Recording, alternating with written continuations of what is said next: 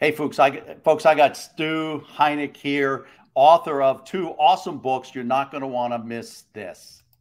This is the Franchise Pitfalls and Profit Show. Each week, we bring you the challenges and triumphs of being in the franchise development and consulting business. The things you need to make money faster. And now your host, one of the most successful franchise developers in North America, Don Shin. Hey, Stu, welcome to the show. I appreciate you giving us some time. Thank you for having me on. I'm pleased to join you.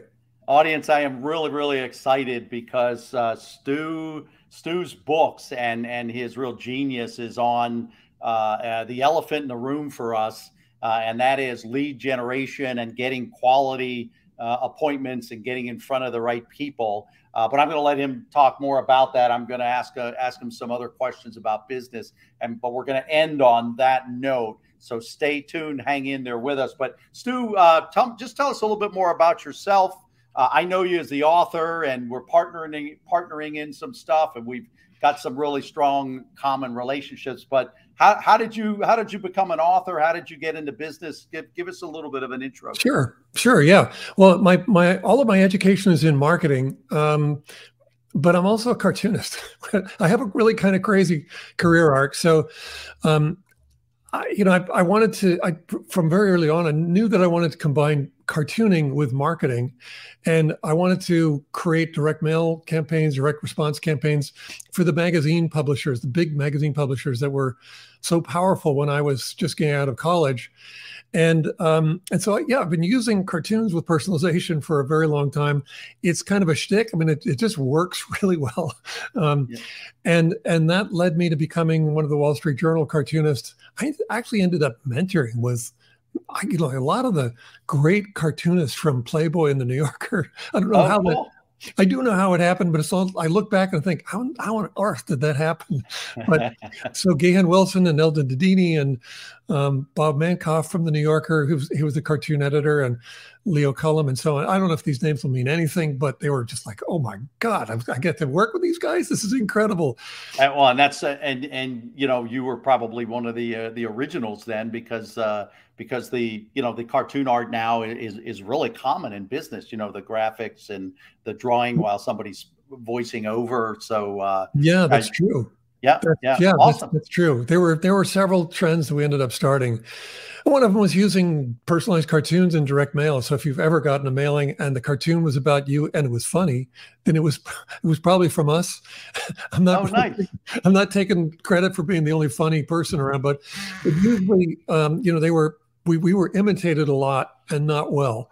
So you have to give me a little there. But so one of the things I discovered was that when I sent a personalized cartoon to someone, just, because I wanted to introduce myself, I could reach just about anyone. And that was incredible. I mean, that was like, it was an unfair advantage because I could reach out and reach anyone. And when I first did it, I did it to launch my business into the publishing industry, and I got 100% response rate to that campaign. Wow.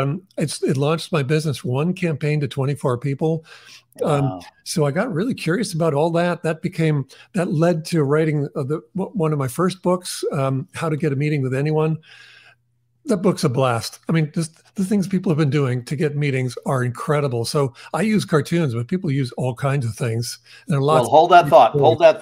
Yeah. Again, most of our folks, we will get there, I promise. Yeah. But I want to jump in a little bit. My target audience are, for the most part, are either career coaches in one shape or another, one form or another. They're either owning a franchise of their own that they're recruiting people into as the franchisor. They might be a franchise broker or consultant that is definitely guiding people to certain brands. So I'm just always curious of successful people in business. What do you think it really takes to be successful in business? What should someone be thinking about and having? What characteristics maybe should they have if they're thinking about becoming a business owner? Well, I would relate it to my latest book, if I may. So I just had one come out in June, how to grow your business like a weed. I don't know if it sounds like a serious book or not, but it's quite serious. We all know what it means to grow like a weed. And I wondered if there was a model that all of the weeds followed, and if there was, it was a model that we can apply, and there is. So to answer your question, I'm going to answer it in terms of the weed strategy, because we know what we can see what they do. They're wow, my God, they're so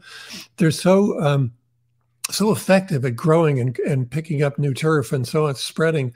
So their model is what I believe is necessary to succeed in business. So they leverage a fierce mindset and unfair advantages against collective scale. And they do it according to a process that is well honed. I mean, in their case, it's millions of years old, but it's also alive. It's constantly changing. It's constantly adapting to whatever challenges arise. Actually, it's how they evolve.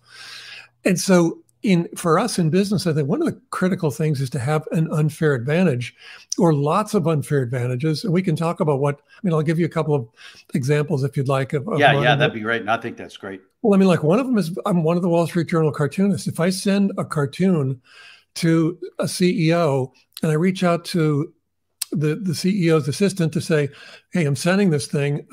Just want to let you know about it. Well, I'm calling up and I'm saying, hi, I'm Stu Heinecke. I'm one of the Wall Street Journal cartoonists. We don't know each other. Your boss doesn't know me, but I'm sending a print of one of my cartoons and it's about your boss. And so I want it to be a surprise to your boss, but not to you. And usually the assistants are saying, what? Oh, okay. So just being able to reach out and do that, or when my cartoons do appear in the journal, then I'm reaching 2.1 million readers. That's a great brand builder, I would say. Yeah. So that's one. I've got a lot of them, but we want to be creating a lot of unfair advantages in our businesses. And the other one is that this is the one that I think probably shows up the most from weed strategy, and so naturally it's my strategy as well, is collaboration. So isn't that interesting? Because both of those things they're just totally built into the franchise model. Yeah. And I think sometimes the collaboration to me is a very abundant mindset, and I think a lot of times people in business they're so scarcity minded. They think if they talk to somebody else or they involve somebody else, they have the chance to lose something, and they're not thinking about the opportunity to spread and to grow. As you're saying, again, I love the weed and the visual on the weed, but they're not thinking about the spreading and the growing that collaboration could really affect. So I think that's awesome. I think it's the key, because otherwise we toil under one-to-one leverage. That's kind of what comes naturally to us.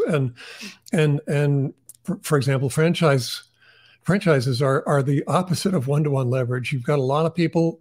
There are a lot of smart people involved in the team of franchisees. Everyone's working from the same process, but everyone's evolving that process. It's an incredible. All of it's kind of an incredible unfair advantage. Yeah, I used to once in a while get some pushback from a prospect, and they would say, well, why can't I just do this myself? And they're not. If you really want to. Yeah, exactly. But you use the word leverage. You surely lose that leverage of more people pulling in the same direction. Yeah, and if you're with a franchise, then you start with an established brand. I mean, like someone who's saying, "Why can't I do this myself?" is absolutely lost in one-to-one leverage. Yeah, but if you just step into a franchise with a powerful brand, what an unfair advantage! I mean, that's one of many. But what a great unfair advantage. Now, is there would you say that anybody comes to mind from the standpoint of who shouldn't go into business for themselves? Kind of the flip side of that. Well, I mean, you have to be very resilient. You got to be optimistic and persistent, and you got to have the right mindset, or nothing's going to happen. But even at that, if we're just talking about people going into business in general, I think 90% of new businesses fail within the first year. Isn't it something like that? I think that's the restaurants are, I think, as high as 90. I think overall it's about 40 to 50% fail in the first year and 80 to 90 in 5 years. Okay. Yeah. Yep.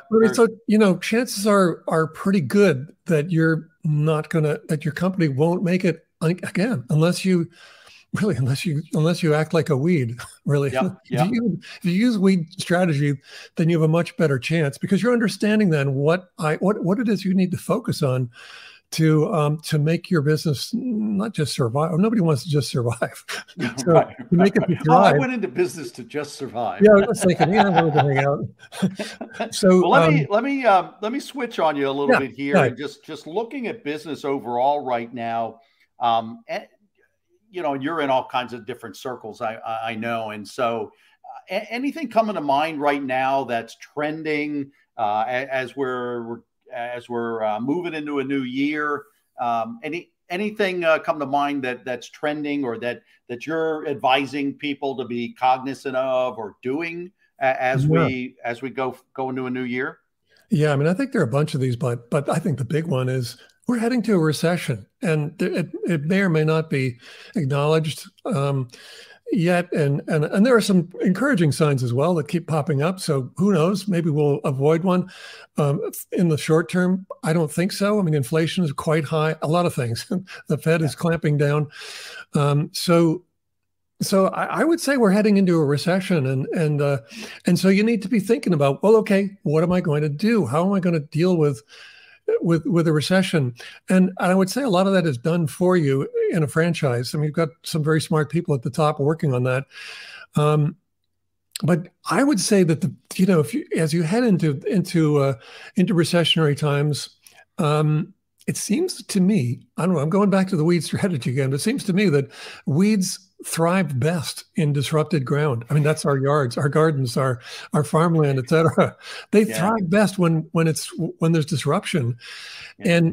And so I think that weeds, the application of weed strategy sort of creates that for us as well. You've got to be smart about it. There are a lot of wrong decisions you can make still, but if you're going in and you're saying, I need to have this, I need to do what I need to do to have the mindset that I'm going to thrive during a recession, and then I need to be building these unfair advantages. What are they? What are my unfair advantages, and what other unfair advantages can I create? And of course, again, a lot of that's done for you in the franchise model, but that still doesn't.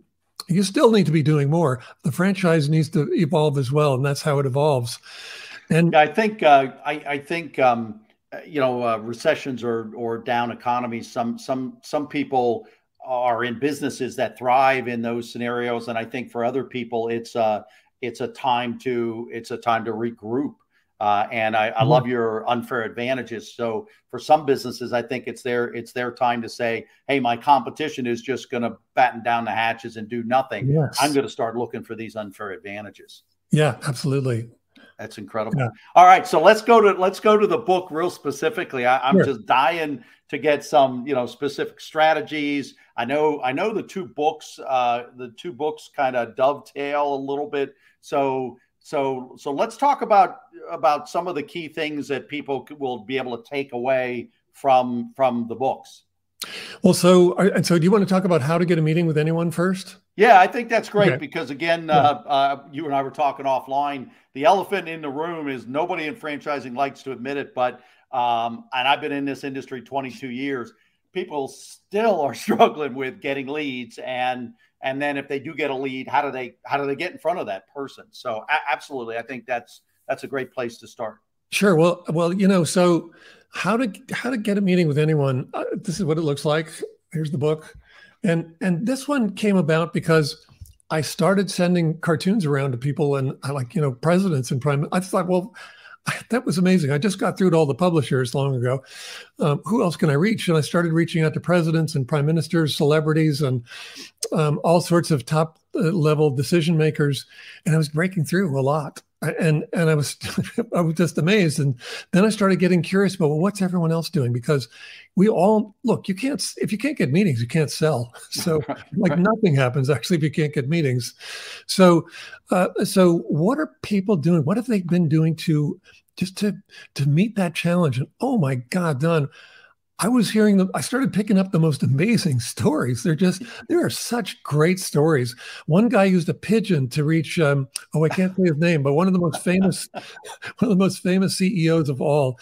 Someone else used a Facebook ad $28 Facebook ad, and they created a breakthrough with the right buyer at Walmart, and they created a $20 million effect or result from a $28 ad, contact ad. It was amazing.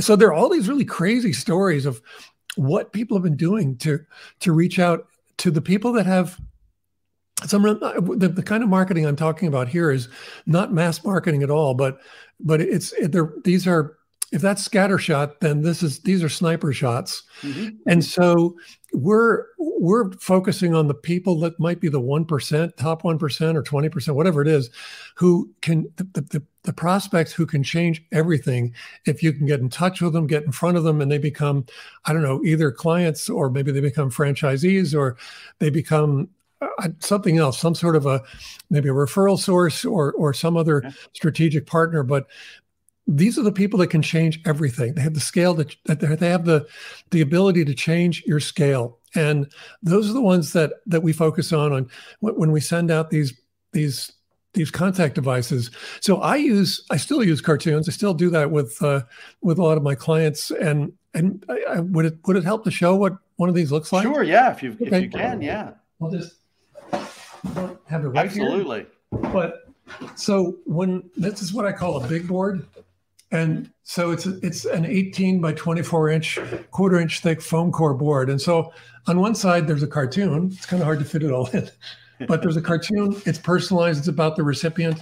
And then on the back is the branding and the messaging from the sender to the recipient, explaining who they are, why they want to meet, and next steps. Awesome. And that gets sent in packaging like this. So the air bill goes there, and that's what it looks. It looks like something from a cartoon art gallery, and there are crush zones in there to hold it all together. And that's so cool. That's pretty cool. You know, I sent one of these to Ed Bastian. Now, I don't know if you know his name. He's the CEO of Delta Airlines. Okay. And just the other day, I sent it to him 3 years ago, and I got a nice note back from him, an introduction to their CMO. But about 2 weeks ago, actually, a friend saw a post on LinkedIn that showed, that showed Ed Bastian in his office, and he's holding a cup of Starbucks coffee. And you think, okay, well, I guess he's drinking his coffee. But no, that was there to announce that they had this new deal going with Starbucks. So it's a new. There it is. Collaborations are huge. They're a huge part of this model. So here's a new collaboration between Delta Airlines and Starbucks. But my friend pointed out in the picture where he's standing in his office, right next to him is my cartoon. Still, it's on his credenza. Wow. Wow. So look at that. I mean, we reach out to people all the time, and we want to get their attention. Maybe we leave them a phone, or maybe we call them, and maybe we leave them a voicemail. Maybe we send them an email. But how many things have you done, or how many things could you do to reach out and say, hey, Ed, I'd like to connect, and have it stick around in the person's office on their credenza for years? So those are the kinds of things that we focus on in contact marketing, and in that book, and how to get a meeting with anyone. Yeah, I think that's incredible. Anything that like you said sticks around is incredible, because and I don't remember all the percentages, specific numbers, but there's a percentage of people that are not in the market for what you do or what somebody does, and that's the big percentage. That might be 70%, and then there's 30% that are in the market for what you do, but not right now.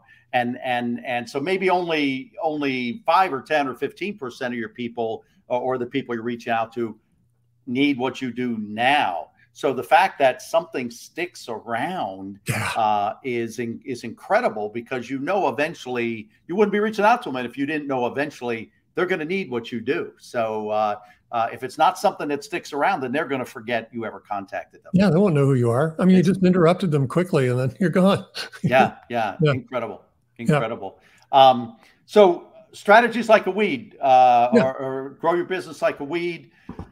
We've got franchisors. We've got what we call emerging brand franchisors. Watch my show. They have a franchise concept and it's systematized, but boy, do they need guidance about growth. You talked about effective growth. You talked about spreading. Boy, they would love to spread. So talk a little bit about the latest book. Yeah, well, I'll show it first. So there it is. There we go. Now you can read it. Yep. How to Grow Your Business Like a Weed.